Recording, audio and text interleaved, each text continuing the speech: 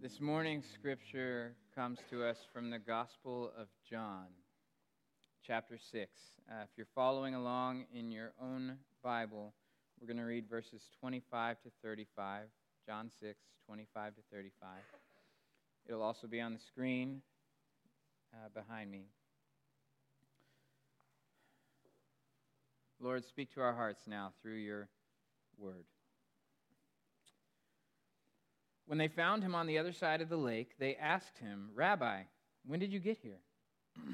Jesus answered, "Very truly I tell you, you are looking for me not because you saw the signs I performed, but because you ate the loaves and had your fill. Do not work for food that spoils, but for food that endures to eternal life, which the Son of Man will give you. For on him God the Father has placed his seal of approval." Then they asked him, "What must we do to do the works God requires?" Jesus answered, "The work of God is this, to believe in the one he has sent." So they asked him, "What sign then will you give that we may see it and believe you? What will you do?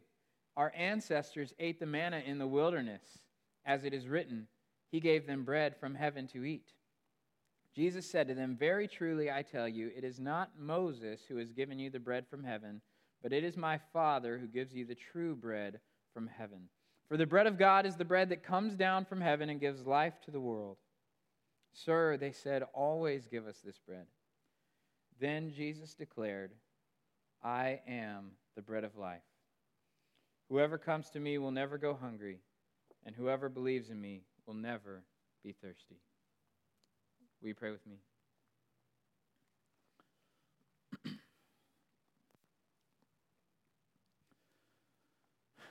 Lord God, thank you for this powerful moment of worshiping you we just experienced. Thank you that you are here in this place.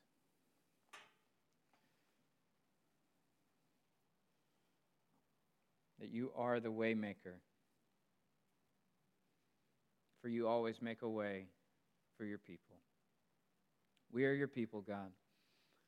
We humble ourselves before you. We are ready to hear what you have to say to us. Holy Spirit, be powerful in this place. Speak to each and every heart that is here. Let us be quiet enough to hear it. We pray these things in your name, Jesus, and in your power, Holy Spirit. Amen. So the scripture we just read is one of those iconic scenes, like from a movie. You know what I'm talking about, like this one.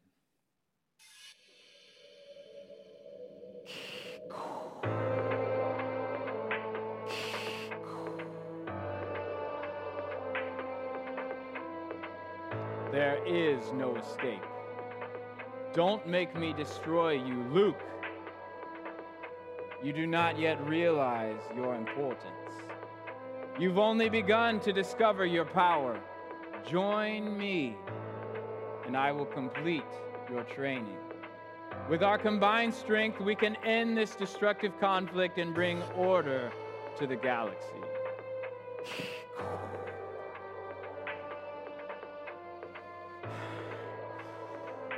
I'll never join you. If only you knew the power of the dark side. Obi-Wan never told you what happened to your father.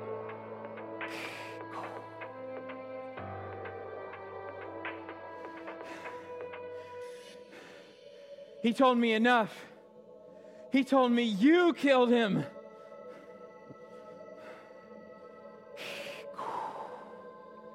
No, I am the bread of life. Thank you. This is what Jesus basically just did. Did you hear that when we read it? There's this epic showdown, except Jesus is more epic than Darth Vader. Amen? You better amen that. Jesus is more epic than Darth Vader. The crowd asks him, "What sign will you give that we may see it and believe you?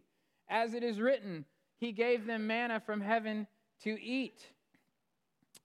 Jesus said to them, "Very truly I tell you, it is not Moses who gave you the bread from heaven, but it is my Father who gives you the true bread from heaven. For the bread of God is the bread that comes down from heaven and gives life to the world."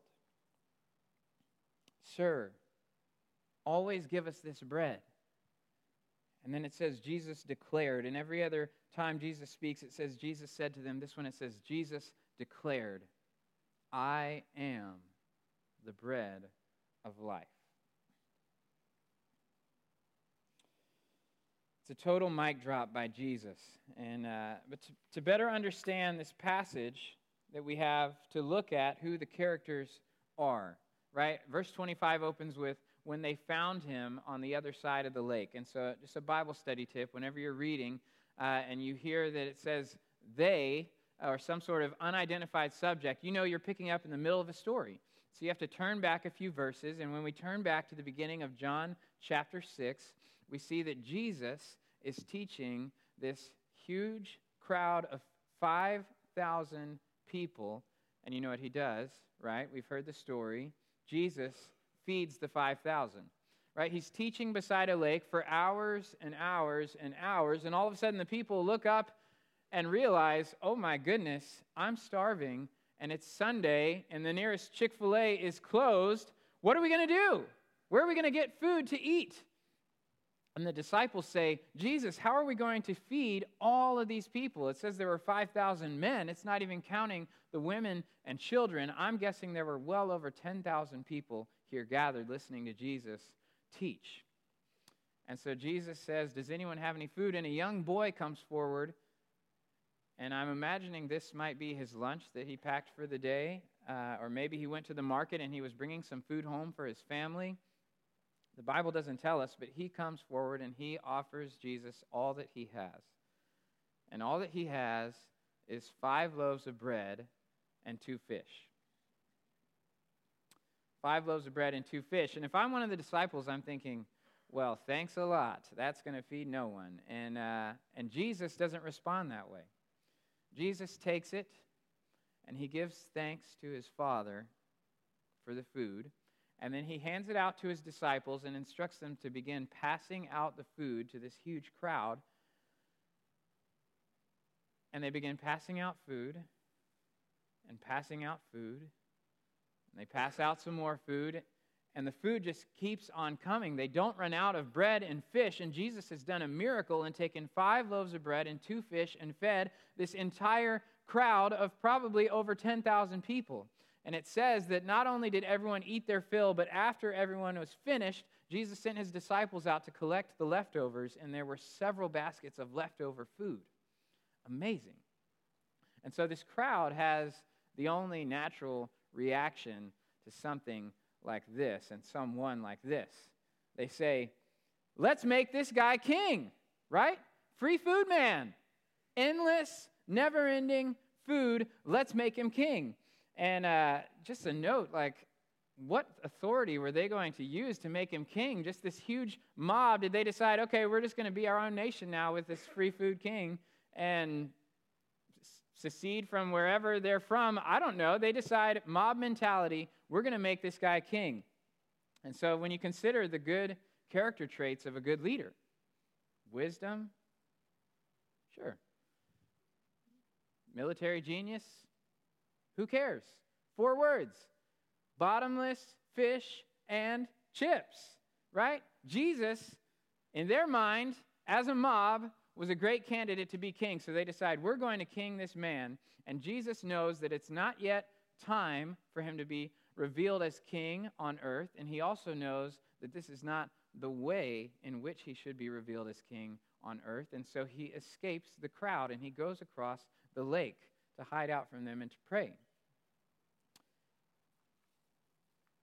And the crowd searches for Jesus, and finally, the next day, they show up on the other side of the lake where Jesus is, and they have found him. And this is where our passage begins. This is where we're at in the story. And they say to him, when they found him on the other side of the lake, "Rabbi, when did you get here?" And Jesus does what he so often does, which is perform the original Jesus juke and not directly answer the question that they asked. They said, when did you get here? He doesn't tell them when he arrived, but he gets straight to the heart of the issue. And he says to them, very truly I tell you, you are looking for me not because you saw the signs I performed, right? Not because you saw and maybe thought to yourself, there's something special about this Jesus. Maybe you began to sense that Jesus was from God, that I'm the one come into the world to save you from your sins, the promised Messiah. No, Jesus says, you didn't seek for me because of that. You sought me because you were hungry and you ate your fill. He calls them out. And I wonder if sometimes we fall into this same trap. Do we love Jesus because of who he is, our Savior, the one who came, who lived a perfect life, a sinless life, who died on the cross, paying the price for all of our sins that we ever have committed, ever will commit in one moment, done, rose from the grave, ascended into heaven, and is preparing a place for us to spend eternity with him? Is that why we love him? Or do we love him because of what he can do for us? Maybe you find yourself only praying when you're in need, right? When you have a need, we can be real powerful prayer warriors. Jesus, help me. My mom is sick. She has cancer. Help me. Jesus, heal her. Jesus, my brother is depressed. He wants to take his life. Help me, Jesus. Help my brother. Jesus, I have a presentation at work. I have this test I have to pass for a certification, and I'm underprepared. I need your help. But then when times are good, how often do we just wake up one morning and realize, when was the last time I talked with my Jesus? Sometimes we fall into this same trap as the crowd.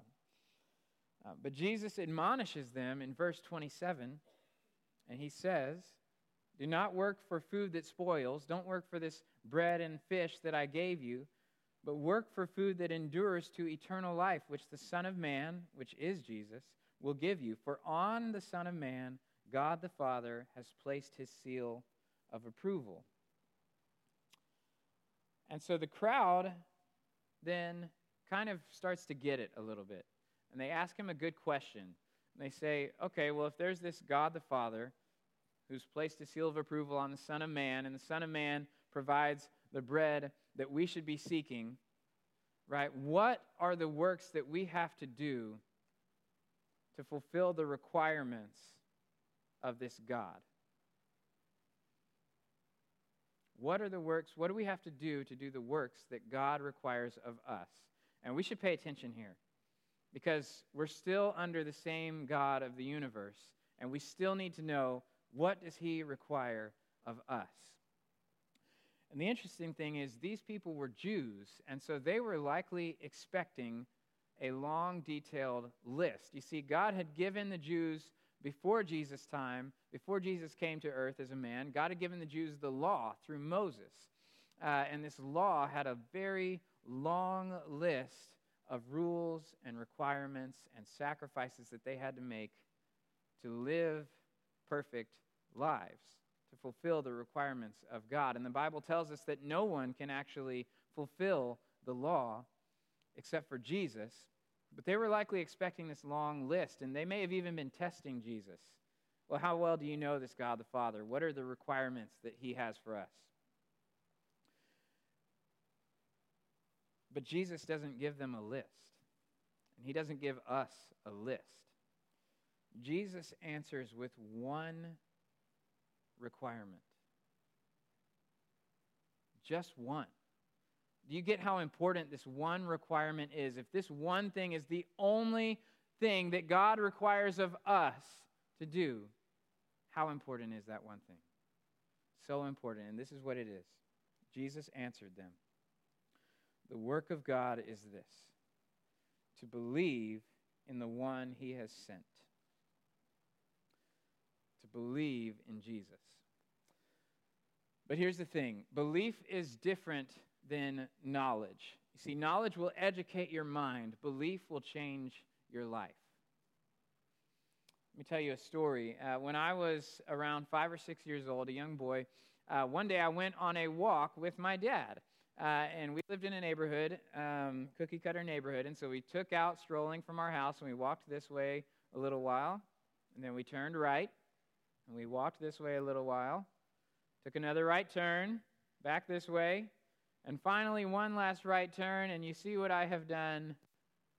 Where did I start? Right here. Where did I finish? Right here. You all are smart adults. You can see that. I was 5 or 6, and to best of my belief, we had been walking 30, 45 minutes away from the house. And so in that neighborhood, the backyards were yarded in with chain link fences, and between the yards in the back, there was a little alleyway that you could walk. And you could see into the backyards through the chain link fence. And so we're walking along, and I look to my right, and what do I behold?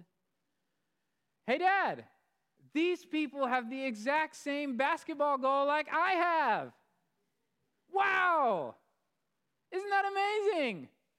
And my dad said, yeah, son, that's pretty amazing.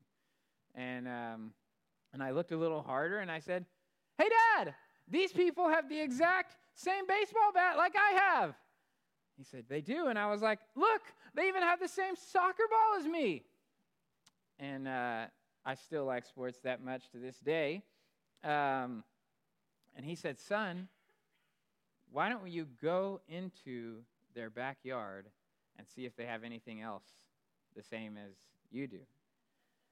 And I looked at my dad, rule follower that I am, and I said, Dad, you can't just go into someone else's backyard uninvited.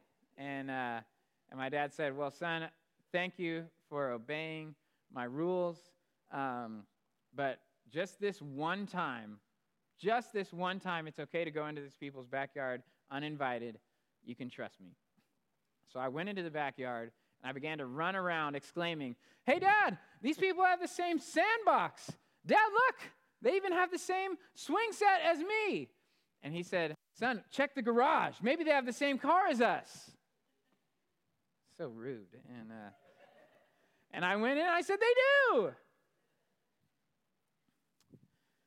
And it was about this time that my lovely mother walked out the back door. And I looked at her full of confusion and misunderstanding, and I said, Mom, what are you doing here? She said, this is our house. What are you talking about? I was like, no, it's not. This is not our house. Our house is 30 minutes that way. And she said, yes, it is our house. Why do I tell you this story?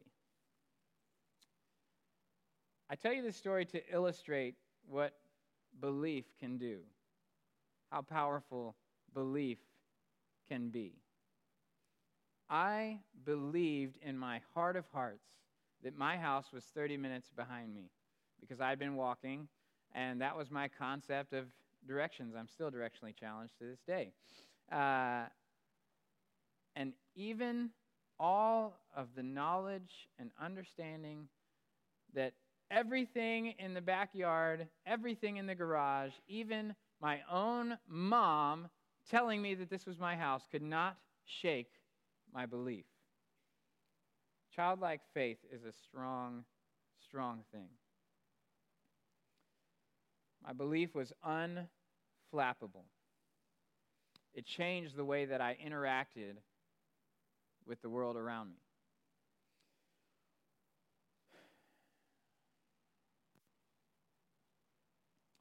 So here's the thing. For those of us in this room that are Christians, that have decided to spend our lives following Jesus, we've decided that the words in this book, this Bible, are truth.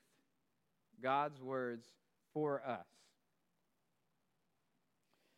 And we just read that Jesus is the bread of life, that belief in him is the only requirement that the God of the universe has for us. To fulfill his rules, his requirements, all you have to do is believe in Jesus. But I ask you, and I ask me, does your life look like the life of someone who believes this with an unflappable faith?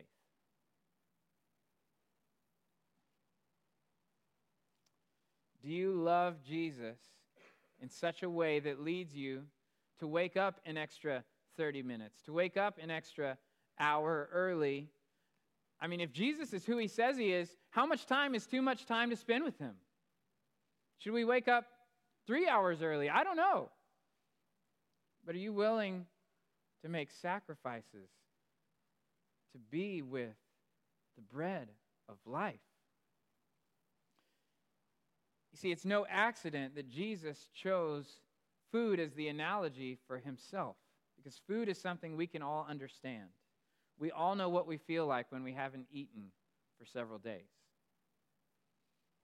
And Jesus is telling us not to work for food that spoils, but to work for the food that comes down from heaven and gives life to the world. And how do we feel when we haven't spent time with the bread of life for several days? We need Jesus each and every day, all day, every circumstance, every trial, every victory. We need Jesus. And so if you have this knowledge, right, if you've never heard it before, I just told you it's in the Bible. And yet if your life doesn't look that way all the time, and I'll be the first to confess, my life does not look that way all the time, right? I slept in yesterday instead of spending time with God. I confess to you right now. I did not read my Bible yesterday and spend time in prayer with Jesus.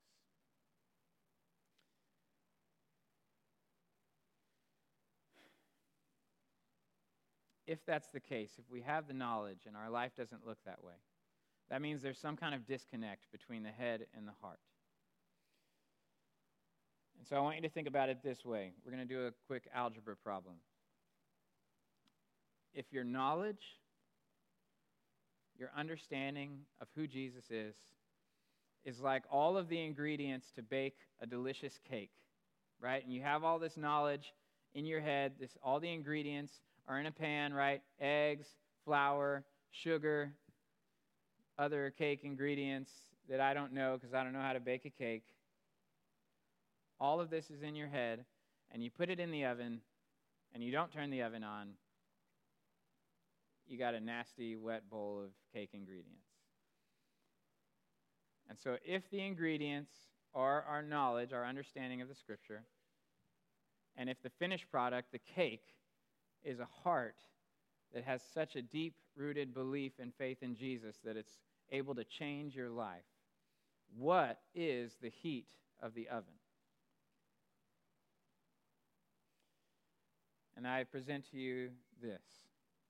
Knowledge, ingredients, plus action, heat, equals belief. Knowledge plus action equals belief. Let me prove it to you. James chapter 2. We're going to read James chapter 2, verses 14 to 18. And James writes this. What good is it, my brothers and sisters, if someone claims to have faith but has no deeds, has no actions? Can such a faith save them? Suppose a brother or a sister is without clothes and daily food. If one of you says to them with a big smile on your face, "Go in peace, keep warm and well fed," but does nothing about their physical needs, what good is it? In the same way, faith by itself, if it is not accompanied by action, is dead. But someone will say, "You have faith, I have deeds.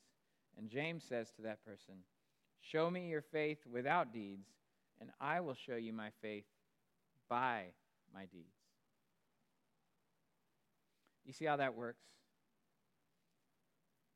Actions require faith, a belief that drives why we do what we do. But also, our actions prove our faith, are evidence of our faith. You can't have one without the other. If you take action on something, it means that you have faith in something. And if you have faith in something, it means that you will take action in something. And so this is the invitation for us this morning, myself included. We know that Jesus is the bread of life, the ultimate feast, the one who calls us to spend time with him, to be blessed by him, to be changed by him, to be saved by him, to be loved by him. And so I invite you to consider your life, wherever you are, whether you've been walking by faith day in and day out for years, or maybe right here, right now, in this moment, you've decided to believe in Jesus for the very first time. Wherever you fall in that spectrum, consider your life and prayerfully dream about what your life would look like, what ways your life would change if you believed this just a little bit more.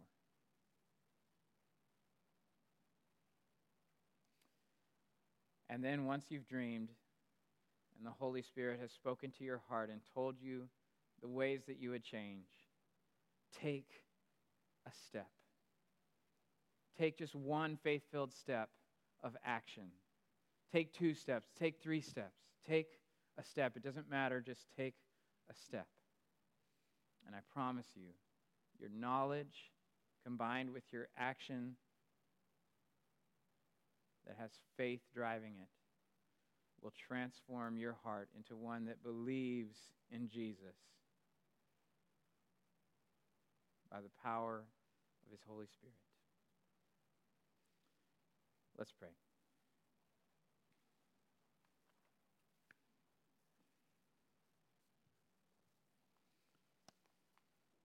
Oh Lord,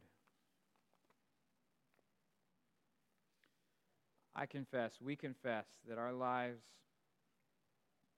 do not always look like lives of people who believe in you with our whole heart. Sometimes it's hard to believe that you actually want to spend time with sinners like us, and yet you do.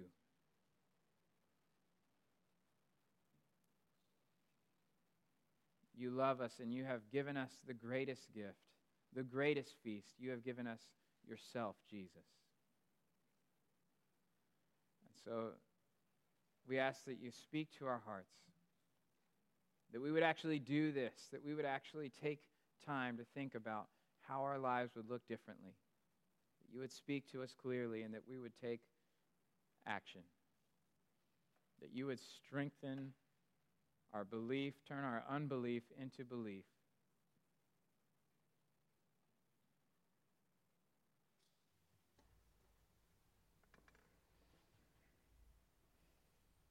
That we would devote our lives to knowing you, being known by you, and sharing it with others.